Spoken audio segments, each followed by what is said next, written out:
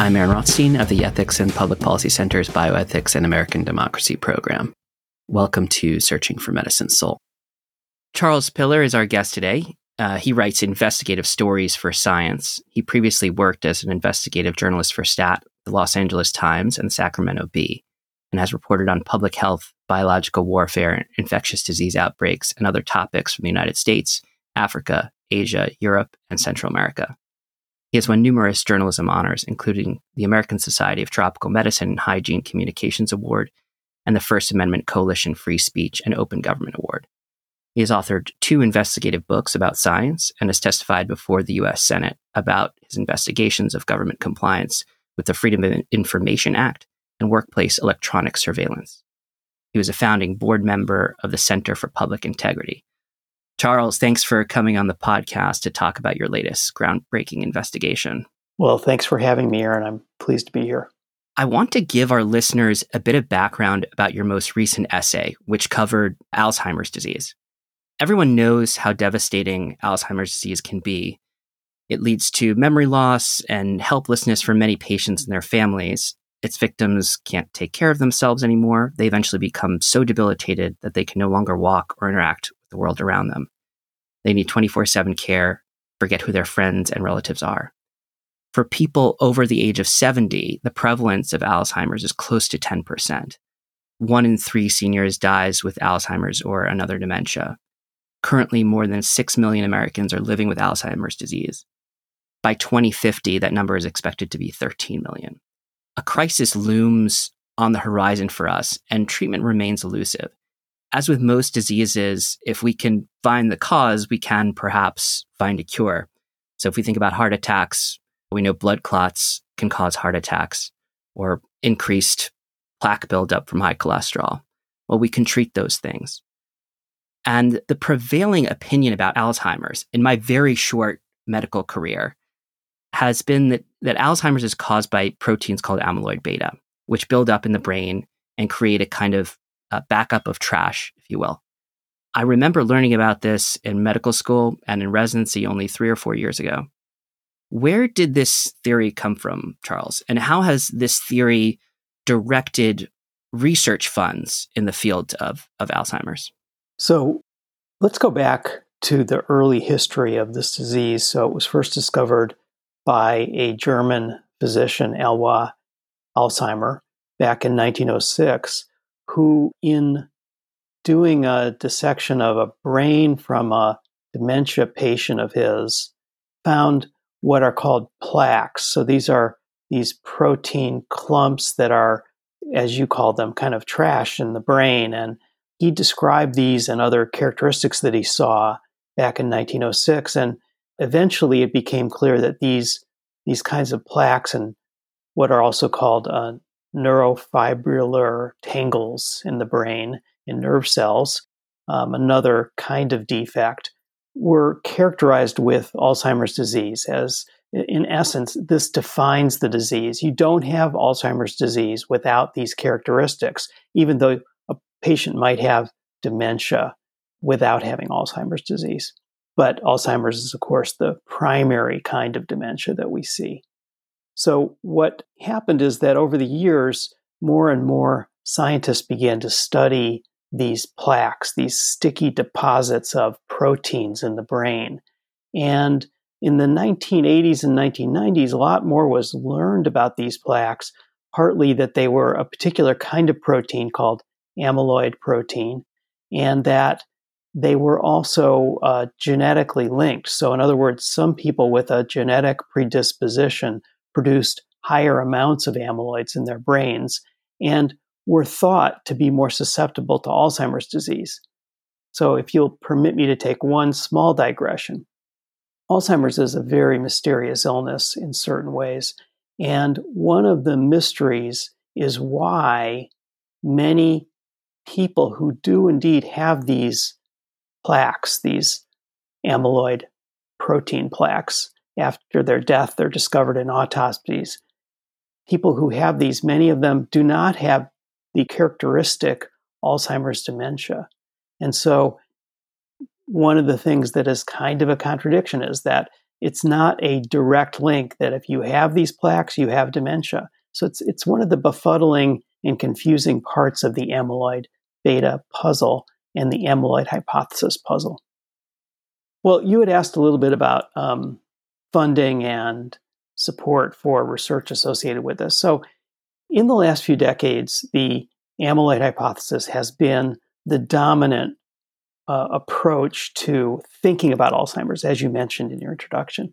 And what has been seen is that the majority of research funding, both from the NIH and also from corporate sponsors who are doing drug development for Alzheimer's drugs, has been focused largely on studies or drug development that, at least to some degree, is concerning the amyloid hypothesis. So it has had not just a major role in the thinking about how to approach Alzheimer's disease, but it is, to some people, had a quite dominant role, and the numbers bear that out. What are those numbers? How much money are we talking here that's been funneled into this kind of research?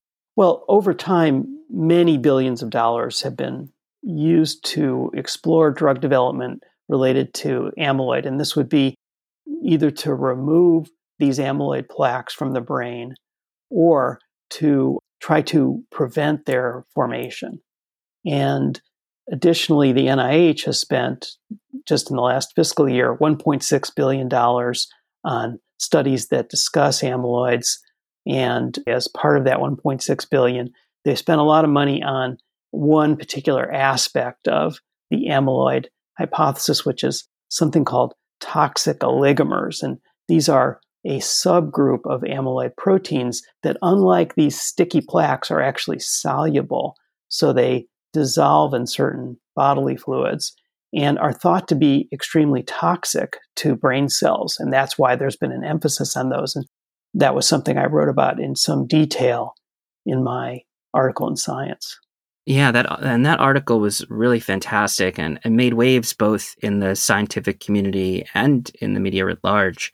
The essay is called "Blots on a Field," or it's question mark. Blots on a Field? Question mark.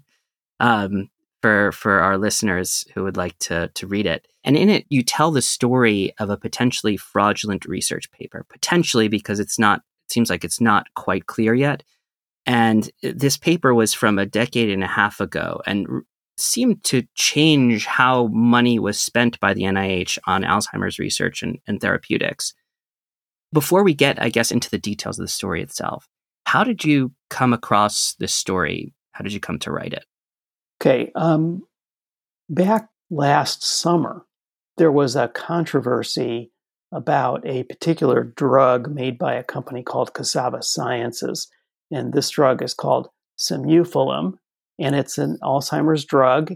And at that time, a report was delivered to the Food and Drug Administration, which had approved early stage trials, stage 1, stage 2 trials of this drug, and then later phase 3 trials. So in other words, testing not just its safety, but also its efficacy, its ability to either improve cognition in Alzheimer's patients or slow the rate of cognitive decline. And this paper that was written and delivered to the FDA was something called a citizen's petition. It was delivered by an attorney representing two neuroscientists. And I should say, just to be clear, these two neuroscientists also had a financial interest in seeing the drug Simufilm fail because they were what's called short sellers. And for listeners who understand the financial markets, these are people who bet that a stock will decline in value, and therefore they earn money if that happens. So they had an inherent conflict of interest, but these were credible guys who had a lot of knowledge of the field and were deeply concerned, in addition to their financial interests, in the efficacy and safety of the drug. And the reason for their concerns is that they felt that some of the research behind the drug was suspect. They even used the word fraudulent associated with some of the studies. Now, this was back in the summer and fall of last year. And then in December of last year, through intermediaries, I was connected with a scientist at Vanderbilt University by the name of Matthew Schrag. He is a neuroscientist and physician. He studies Alzheimer's disease in his lab, and he treats Alzheimer's patients in his clinical practice. So Schrag and I were talking, and I learned that he was not a signer of the petition to FDA, but he had worked as a paid consultant to the attorney who produced that letter for the two scientists I mentioned. And Schrag's role was to look at the foundational papers behind this drug, Simufilum, and to try to understand whether there was any credibility to the concerns that the science was unfounded, or perhaps even, as those two scientists termed it, fraudulent in some cases. Now, what he found was pretty eye-opening. He found that there were dozens of papers that were either directly about this drug or about earlier studies that were leading up to the understanding of its properties and the development of the drug, that were containing scientific images that were, to his eye, very likely or possibly altered improperly. In other words, doctored images that would tend to, in general, support the hypothesis of the experimenters, and yet didn't seem to really be real images to him. So he gave his input that was part of this FDA petition. So just to be clear, the FDA petition was not accepted. It had asked the agency to pause the clinical trials of this drug, but they did not pause the trials. They reserved their right to do so in the future. They just said that the petition was the wrong remedy for making that request. The company, I should add, also denies any wrongdoing, denies that there was any fraudulent or other improper activity associated with its studies. Now, in the process of evaluating the Cassava Sciences work, Schrag, who at this point, back in December, no one had ever heard his name associated with this, he was doing this anonymously, and his name was not revealed to the world until my article appeared in July of this year. But at that time, back in December, he was trying to improve his understanding, his techniques of how to evaluate these images for possible doctoring. And it's a somewhat complicated process. It involves using digital imaging tools to increase the contrast or compare images, or to reveal other markings within the images that don't appear in the published papers. So it's not rocket science, but it does require some skill and some knowledge. And he was always, like any careful investigator, trying to improve his understanding of how to go about this process so that his findings would be more credible. And he was doing it purely because he continued to be interested in the Cassava Sciences work and wanted to see if he could contribute more to understanding of that work. So in the process, he looked up at a website called PubPeer, which is a kind of a forum for scientists who want to raise concerns anonymously about academic papers that may, in their view, raise questions about the technique, the data, perhaps the scientific images. And he did a search for Alzheimer's on that site, and a bunch of studies popped up that questioned the images as being authentic. And 2 or 3 of these caught his eye, insofar as he was able to go back to those papers and show that not only were the images cited on this PubPeer website suspect, but also other images within the same papers, based on his own work, looked suspect to him as well. So he thought, this is an interesting example to help me refine my skills, to look at images, to practice, to become a better forensic analyst of images. And in the process, he started to search for other studies by the main author associated with those studies he found on PubPeer.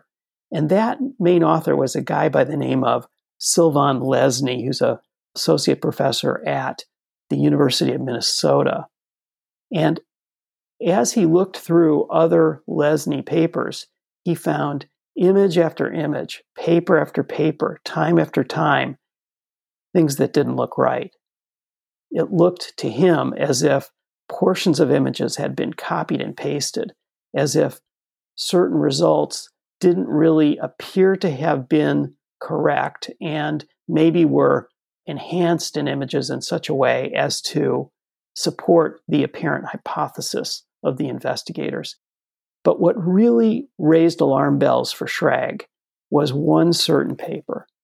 It was a paper published in one of the most prestigious and important scientific journals called Nature that many listeners, I'm sure, are familiar with.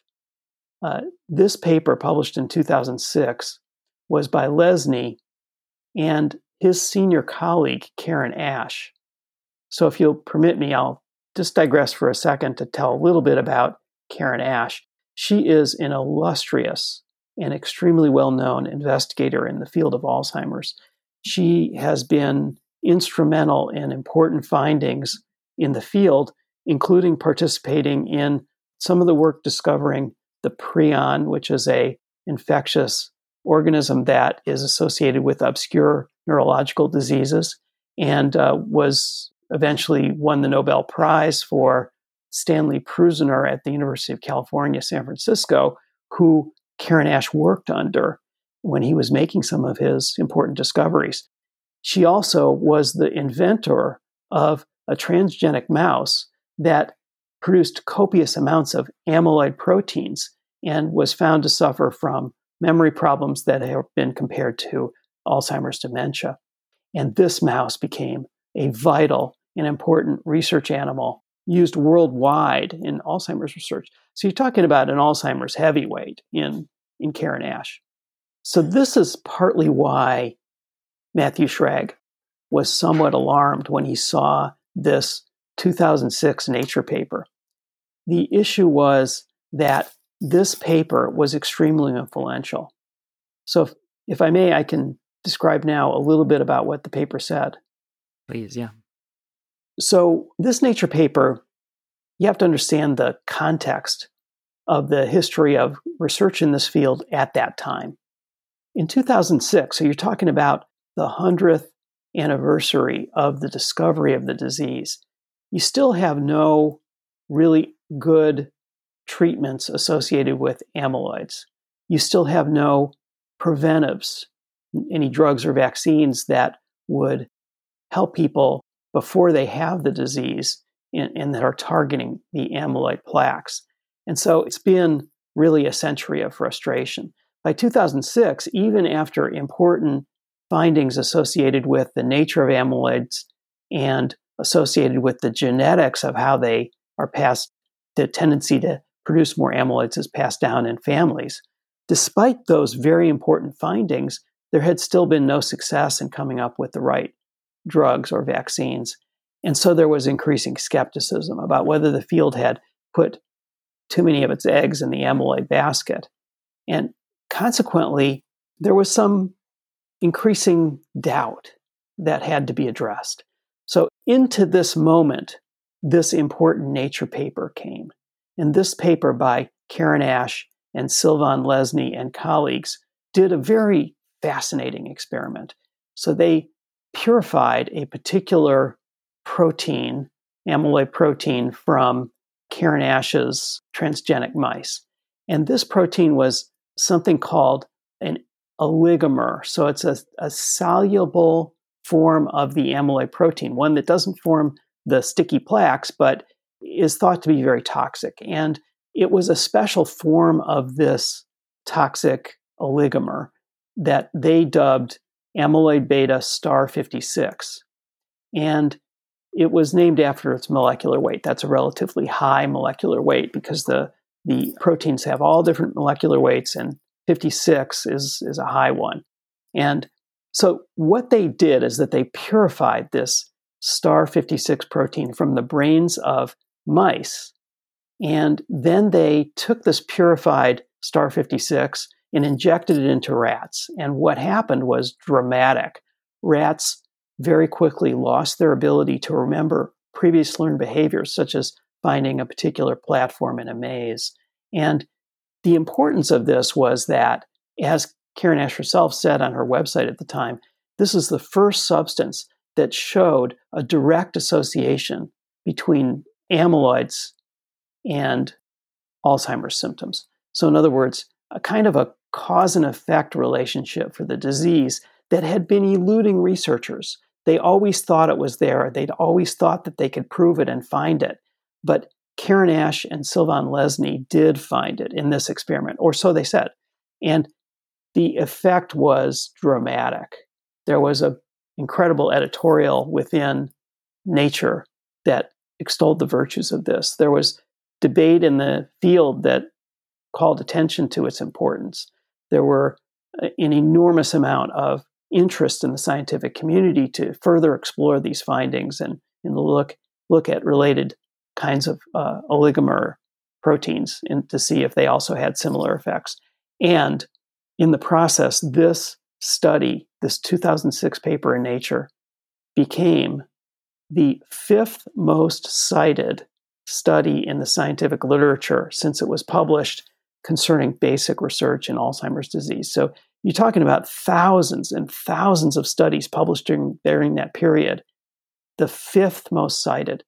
So it's hard to it's hard to overstate the importance that many scientists placed in this. It was kind of breathing a bit of life into a hypothesis that had been facing a lot of skepticism at the time. Pretty incredible.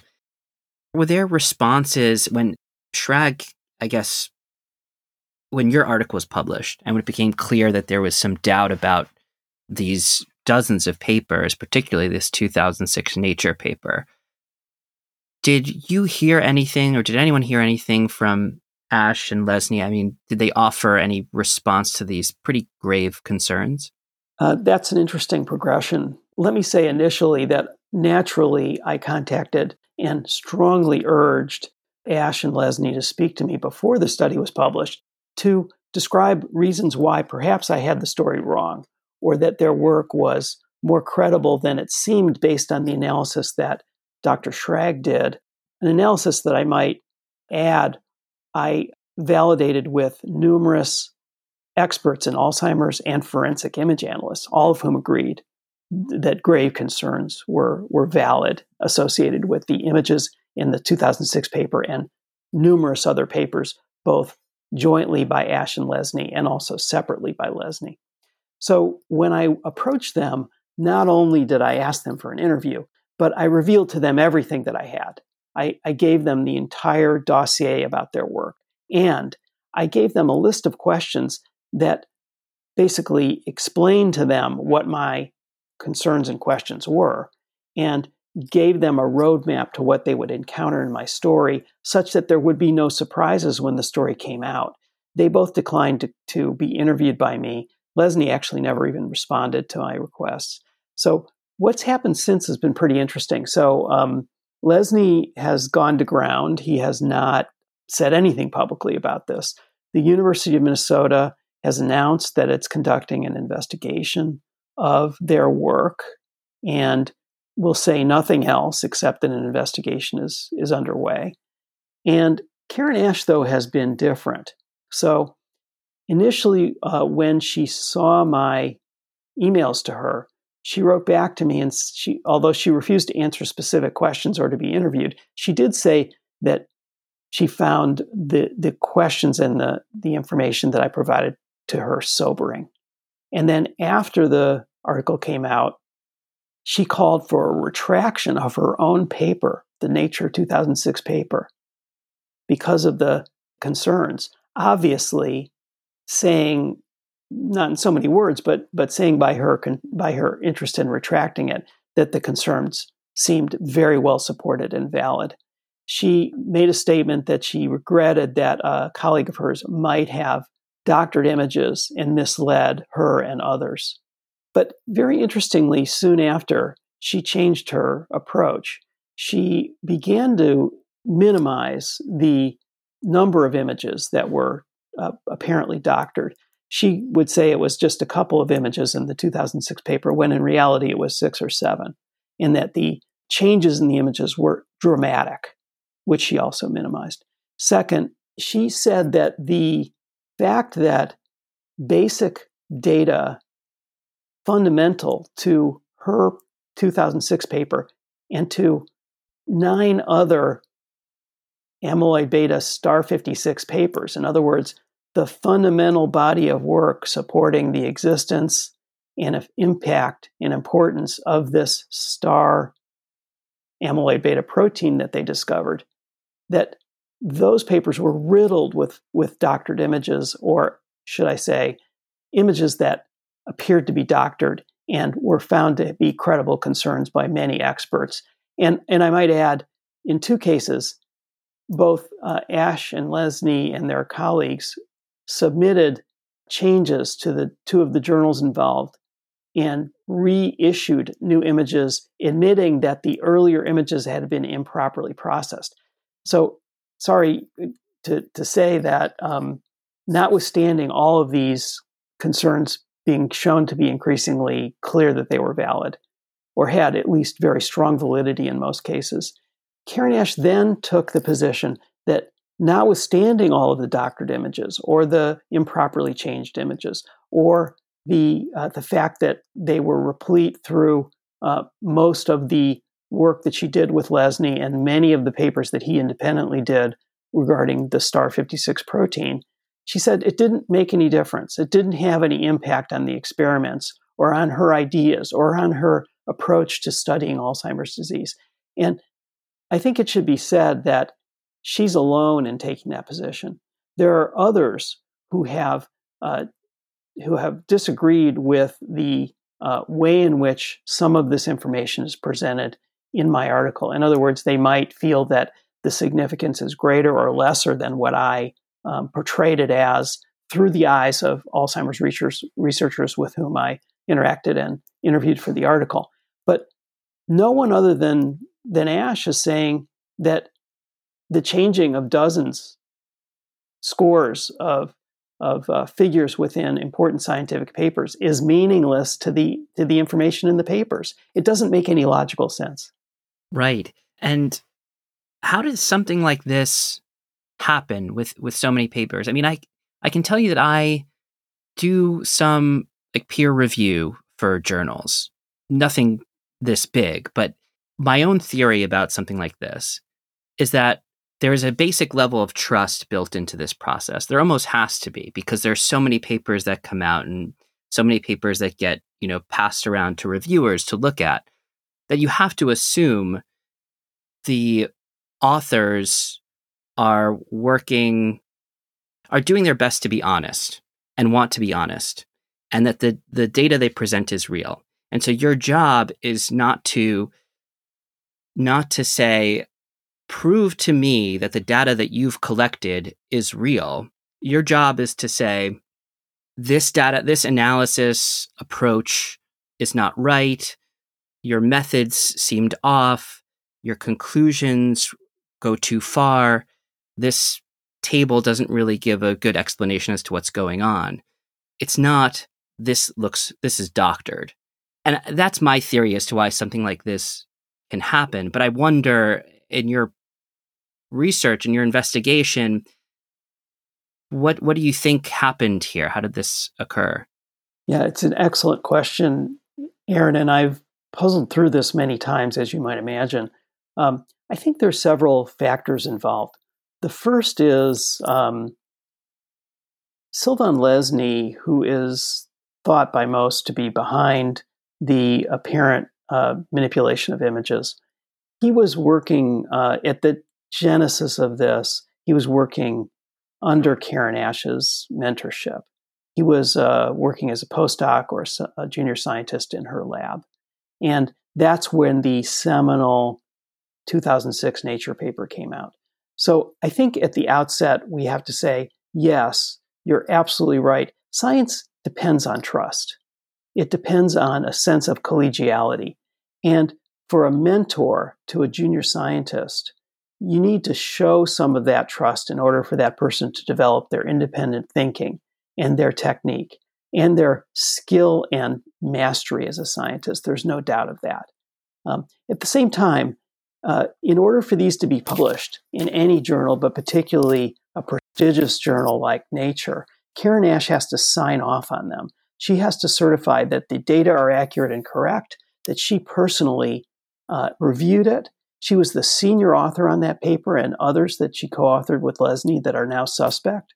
And I think ethicists and other scholars in the field would say, and have indeed said to me, that this was an ethical lapse on her part, not to take a more conscientious approach towards at least overseeing the work in such a way that she could possibly have detected what now seem to people who have looked at the images in the careful way that Schrag and others have to be apparently obvious doctoring. So that's point one. There was an apparent lack of supervision. Point two is that you're quite right that the peer review process it's not perfect. And it's not a process where the expectation is that the peer reviewers are going to be experts in image manipulation and will spend the hours it takes to go through and ask deep questions about every image in a paper. So, that's an inherent challenge. I think that the next level of safeguard, the guardrail against this sort of problem is the journals themselves. They have professional editors whose job it is to ensure that not just the authors, but the peer reviewers get it right and to oversee that process. And part of that inherently is to look at possible image manipulation. Now, in recent years, that's become more common. It's become more of a routine at journals, but not enough of one. And in years past, there was a high degree of complacency.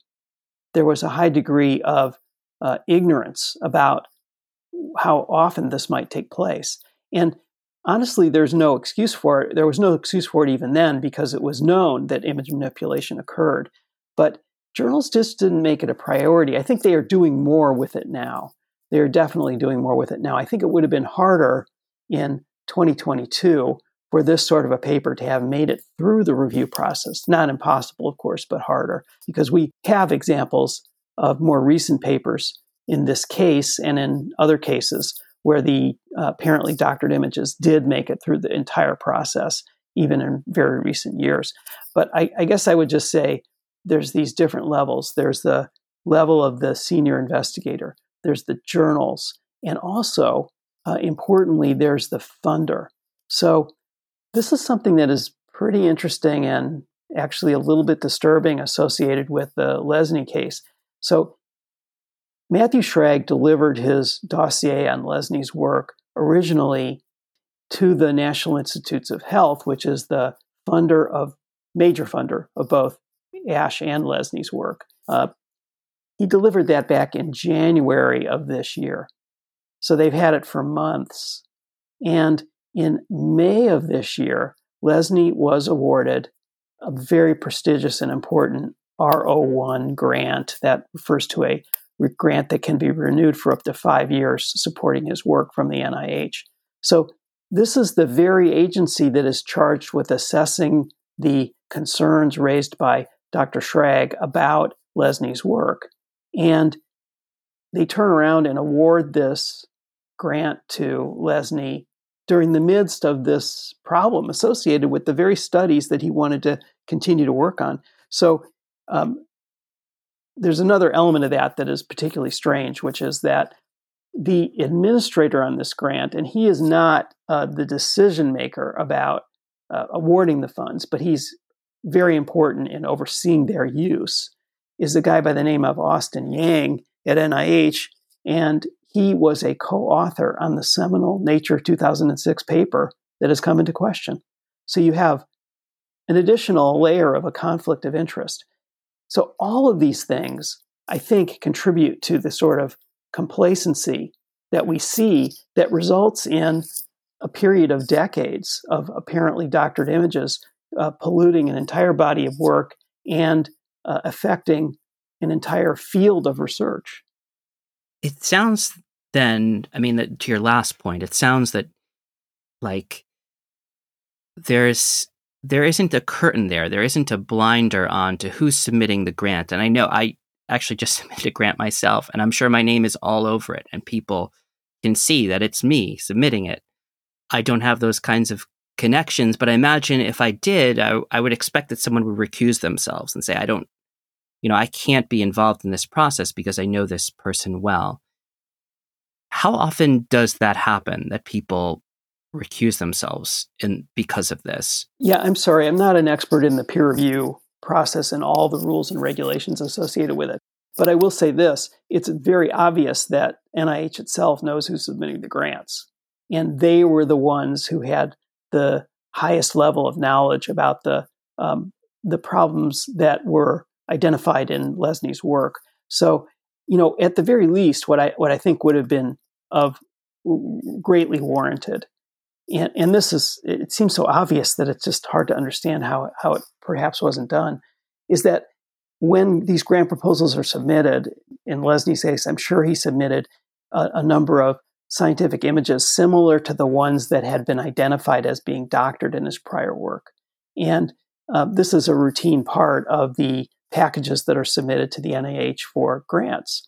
And so, at the very least, if the NIH was in possession of a dossier showing that dozens and dozens of images in Lesnie's work were suspect, that they would have taken a close look at the images in his grant proposal. So I think it is true that peer reviewers maybe could be more vigilant and more cognizant of these issues and ask deeper questions, and maybe be given the tools to be better at their jobs in that way. But as you say, a certain amount of trust is inherent to science. But when there's ample cause to suspect someone because of knowledge that's in the hands of the agencies, and then they don't take advantage of that inside knowledge and apply it to the grant proposal that's coming in, very puzzling. Very. Has the NIH responded at all to your article? Have they said anything? The NIH actually, so of course I tried to interview the appropriate people, including Austin Yang, the grant administrator for Lesnie, prior to my article appearing, and they declined to comment. But they did issue, I think it was the National Institute of Aging issued a statement basically kind of supporting their general approach of funding this type of research and its validity. I think it was in response to media attention paid to my article, which, a lot of the media attention actually went a lot farther than my article actually stated in challenging the validity of all the work associated with the amyloid hypothesis over the last 2 decades. My article, of course, was a little more nuanced and gave a really clear analysis of the debate within the Alzheimer's community about this. It did not make any such claims. But I think the media, some in the media didn't catch all those nuances, and I think the agency was a little bit alarmed and issued their statement. I don't see them as being dealing with these issues in a direct way. I think it's probably important to note that when they received Schrag's analysis, they stated to him that they reiterated what their normal practices are, which is that they'll review it. If they find it to be credible, they'll, or at least have some likelihood of being credible, they'll deliver it to another federal agency called the Office of Research Integrity, which is part of HHS, kind of a sister agency to NIH. And the Office of Research Integrity, however, it's a tiny little outfit. It can't review everything itself very carefully. What it normally does is it kicks the issue back to the university where the alleged or possible wrongdoing took place. And then it's the responsibility of that university to look into it. Now, we don't know what happened. NIH is opaque in what they do. They just say that they've received it and here are our procedures. They don't say if they delivered it to the Office of Research Integrity. They don't say if that office delivered it to the University of Minnesota. But I think we can read between the lines and see that because the university says it's doing an investigation, then it's probably followed that chain of events. I wanted to add, though, that this is another one of those guardrails that I think people have reason to be concerned about. So when you deliver it back to the university where the possible misconduct occurred and ask them to do a full and complete and expeditious look at the problem, I think we've seen time and time again that when you ask the institution that has the most to lose and the least to gain from doing that kind of analysis, the general approach is to take forever to do it, months or even years to come out with any sort of a report. And then only if misconduct is definitively found will they even make any of that public. And it's not normally made public by the university itself. It's normally made public by the Office of Research Integrity after they go through a further review. This whole process can take years. In the meantime, a lot of times nothing happens. That the researchers whose activities were regarded as possible misconduct are still in place. They're still operating as normal, maybe even getting more grants and doing more of the same work. So it raises a real question. I think a valid question for people who are concerned about the integrity of the scientific process, that this is the way that it so often transpires. Can you give us maybe some more updates on what has happened since the publication of your article? We talked a little bit about, Ash and Lesney, and maybe even some of kind of what the University of Minnesota and NIH have done. But is there anything else that we haven't talked about that has happened since you published the article? Well, so it's only been 3 or so weeks, and so the interest has been extremely high. There's been global media attention paid to the article and to the concerns raised in it about that research. And I think, interestingly, also, there's been a lot of debate within the scientific community. And there's been a lot of back and forth among prominent Alzheimer's researchers about what the meaningfulness of this expose about the Lesney-Ash work might have. So I think this debate is healthy. It's important. And it's how science works when it's at its best. One of the interesting things is that aside from Ash, who I mentioned earlier, had been defending her work and saying that notwithstanding the multitude of apparently doctored images, that they had no meaning on the results of the experiments or on her ideas, I think no one else has been saying that. Everyone else who has weighed in publicly, to my knowledge, has said that this is a terrible state of affairs, that it it certainly taints the body of research associated with it and calls it very much into question. The arguments, which I think, again, are fundamental to advancing our understanding of Alzheimer's and it's the sort of healthy debate that science needs more of, is basically saying, how important is this? How much does it invalidate or call into question important developments within the search for cures for Alzheimer's that are based on the amyloid hypothesis or the toxic oligomer side of that hypothesis?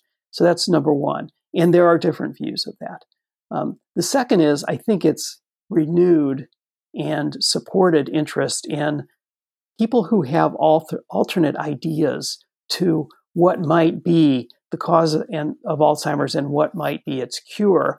And what I mean is that certain ideas such as brain inflammation, such as infectious agents and others, have been described as also as important and potentially meaningful ways of looking at the Alzheimer's puzzle. Some of these have been starved for funds, in part because of the dominance of the amyloid hypothesis within the scientific community.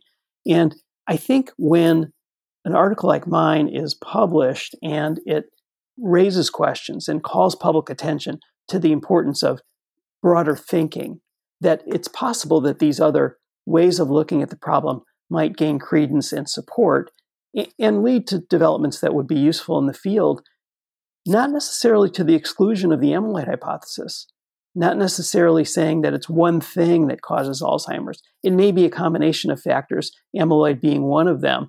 And that's a question that would be well served by invigorating thought, research, and drug development associated with these other possible causes.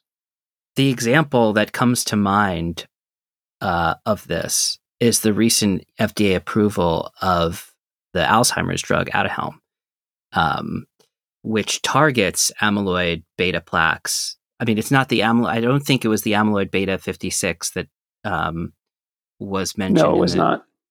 But it is still sort of along the lines of this amyloid beta hypothesis. And it's going to cost, millions and millions of dollars without actually a clear clinical benefit. I think that one of the trials was equivocal. One maybe showed some benefit. Is this kind of something that's now being reconsidered, this FDA approval of the drug? I imagine if this debate is happening in the scientific community, there's certainly some thought as to practically what does this mean? Yeah, so the Aduhelm issue was pretty interesting. The FDA approved that drug over the objection of its own advisory committee. And it's a very costly drug, $56,000 per patient. So there was concern at the time that it would essentially bankrupt Medicare because so many people would be wanting to use it. As it turns out, that hasn't happened. And part of the reason is that doctors quite rightly understood that the efficacy of that drug was either minimal or none based on the studies that were provided.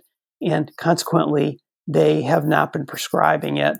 It's only paid for by Medicare for clinical trials. So in other words, if you're a normal Medicare patient just wanting to try it out of perhaps a sense of desperation because there's no other good remedies for Alzheimer's or none that would reverse the course of the disease. If you were a patient like that, you might, and had the money, you might be tempted to pay out of pocket. But for most people, they would be relying on Medicare, and Medicare won't pay for it. And it's because of the very thing that you mentioned, that the proof was just not there.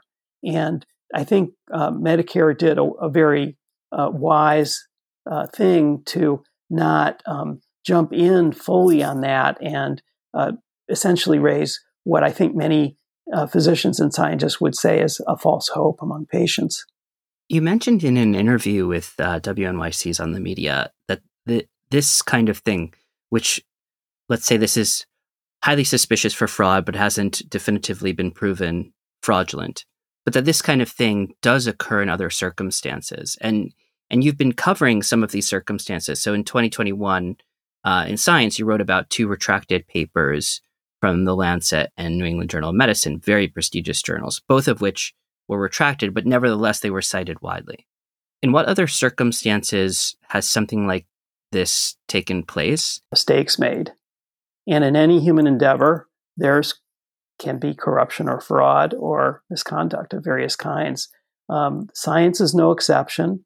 Scientists are human beings. There's a lot of competition for money, for prestige. And consequently, there are going to be people who cut corners or do something improper to get a leg up. I would say that just like most other human endeavors, that it's relatively rare. I mean, obviously, there's a lot of wrongdoing in the world. Science is no exception. We need to be vigilant about it. But we also should realize 2 things. One is that notwithstanding the weakness of some of the guardrails in situations like this, there is an ethos within the scientific community of essentially testing results in other places, trying to reproduce things, and trying to understand whether important results are indeed valid.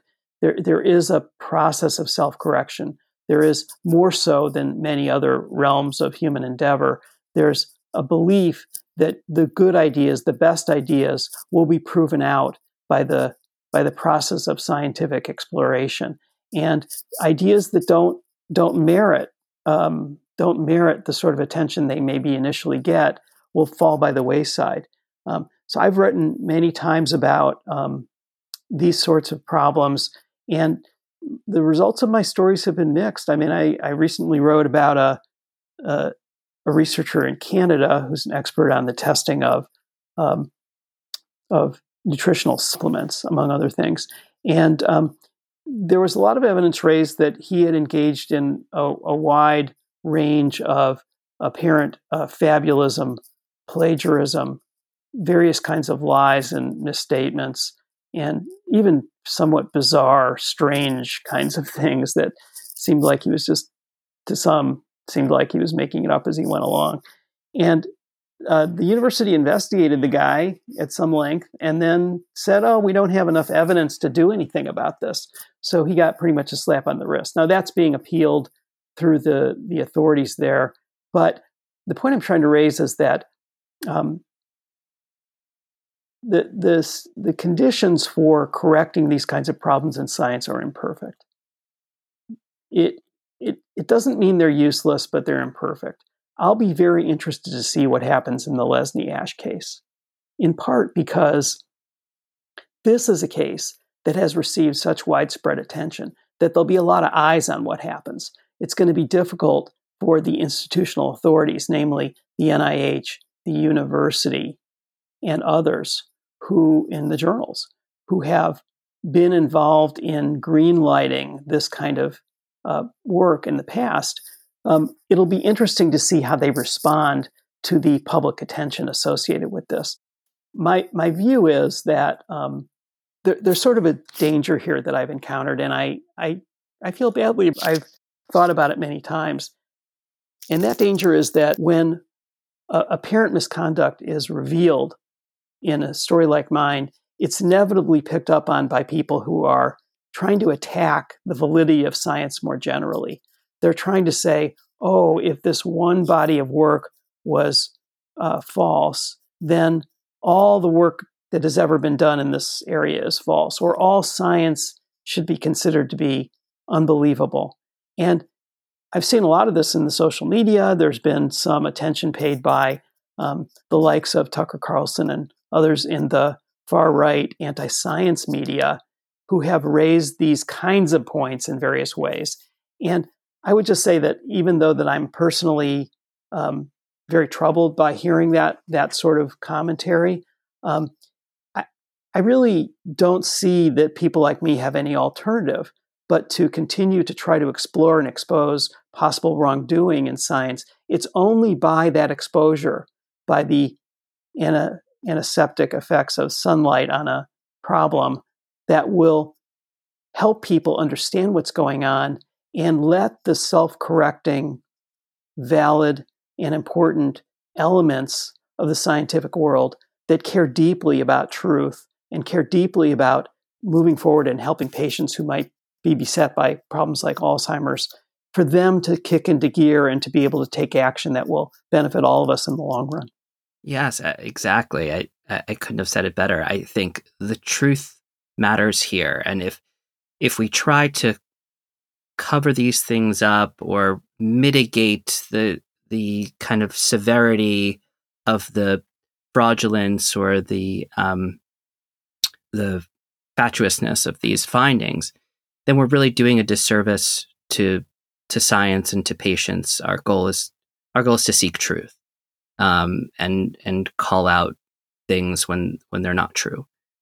So, Charles, thank you so much for coming on the podcast. Thanks for all the investigatory work that you do. And we'll watch with bated breath as this story unfolds. Thank you so much, Aaron. This podcast has been produced by the Ethics and Public Policy Center in Washington, D.C. Visit eppc.org to learn more about our programs, events, and podcasts.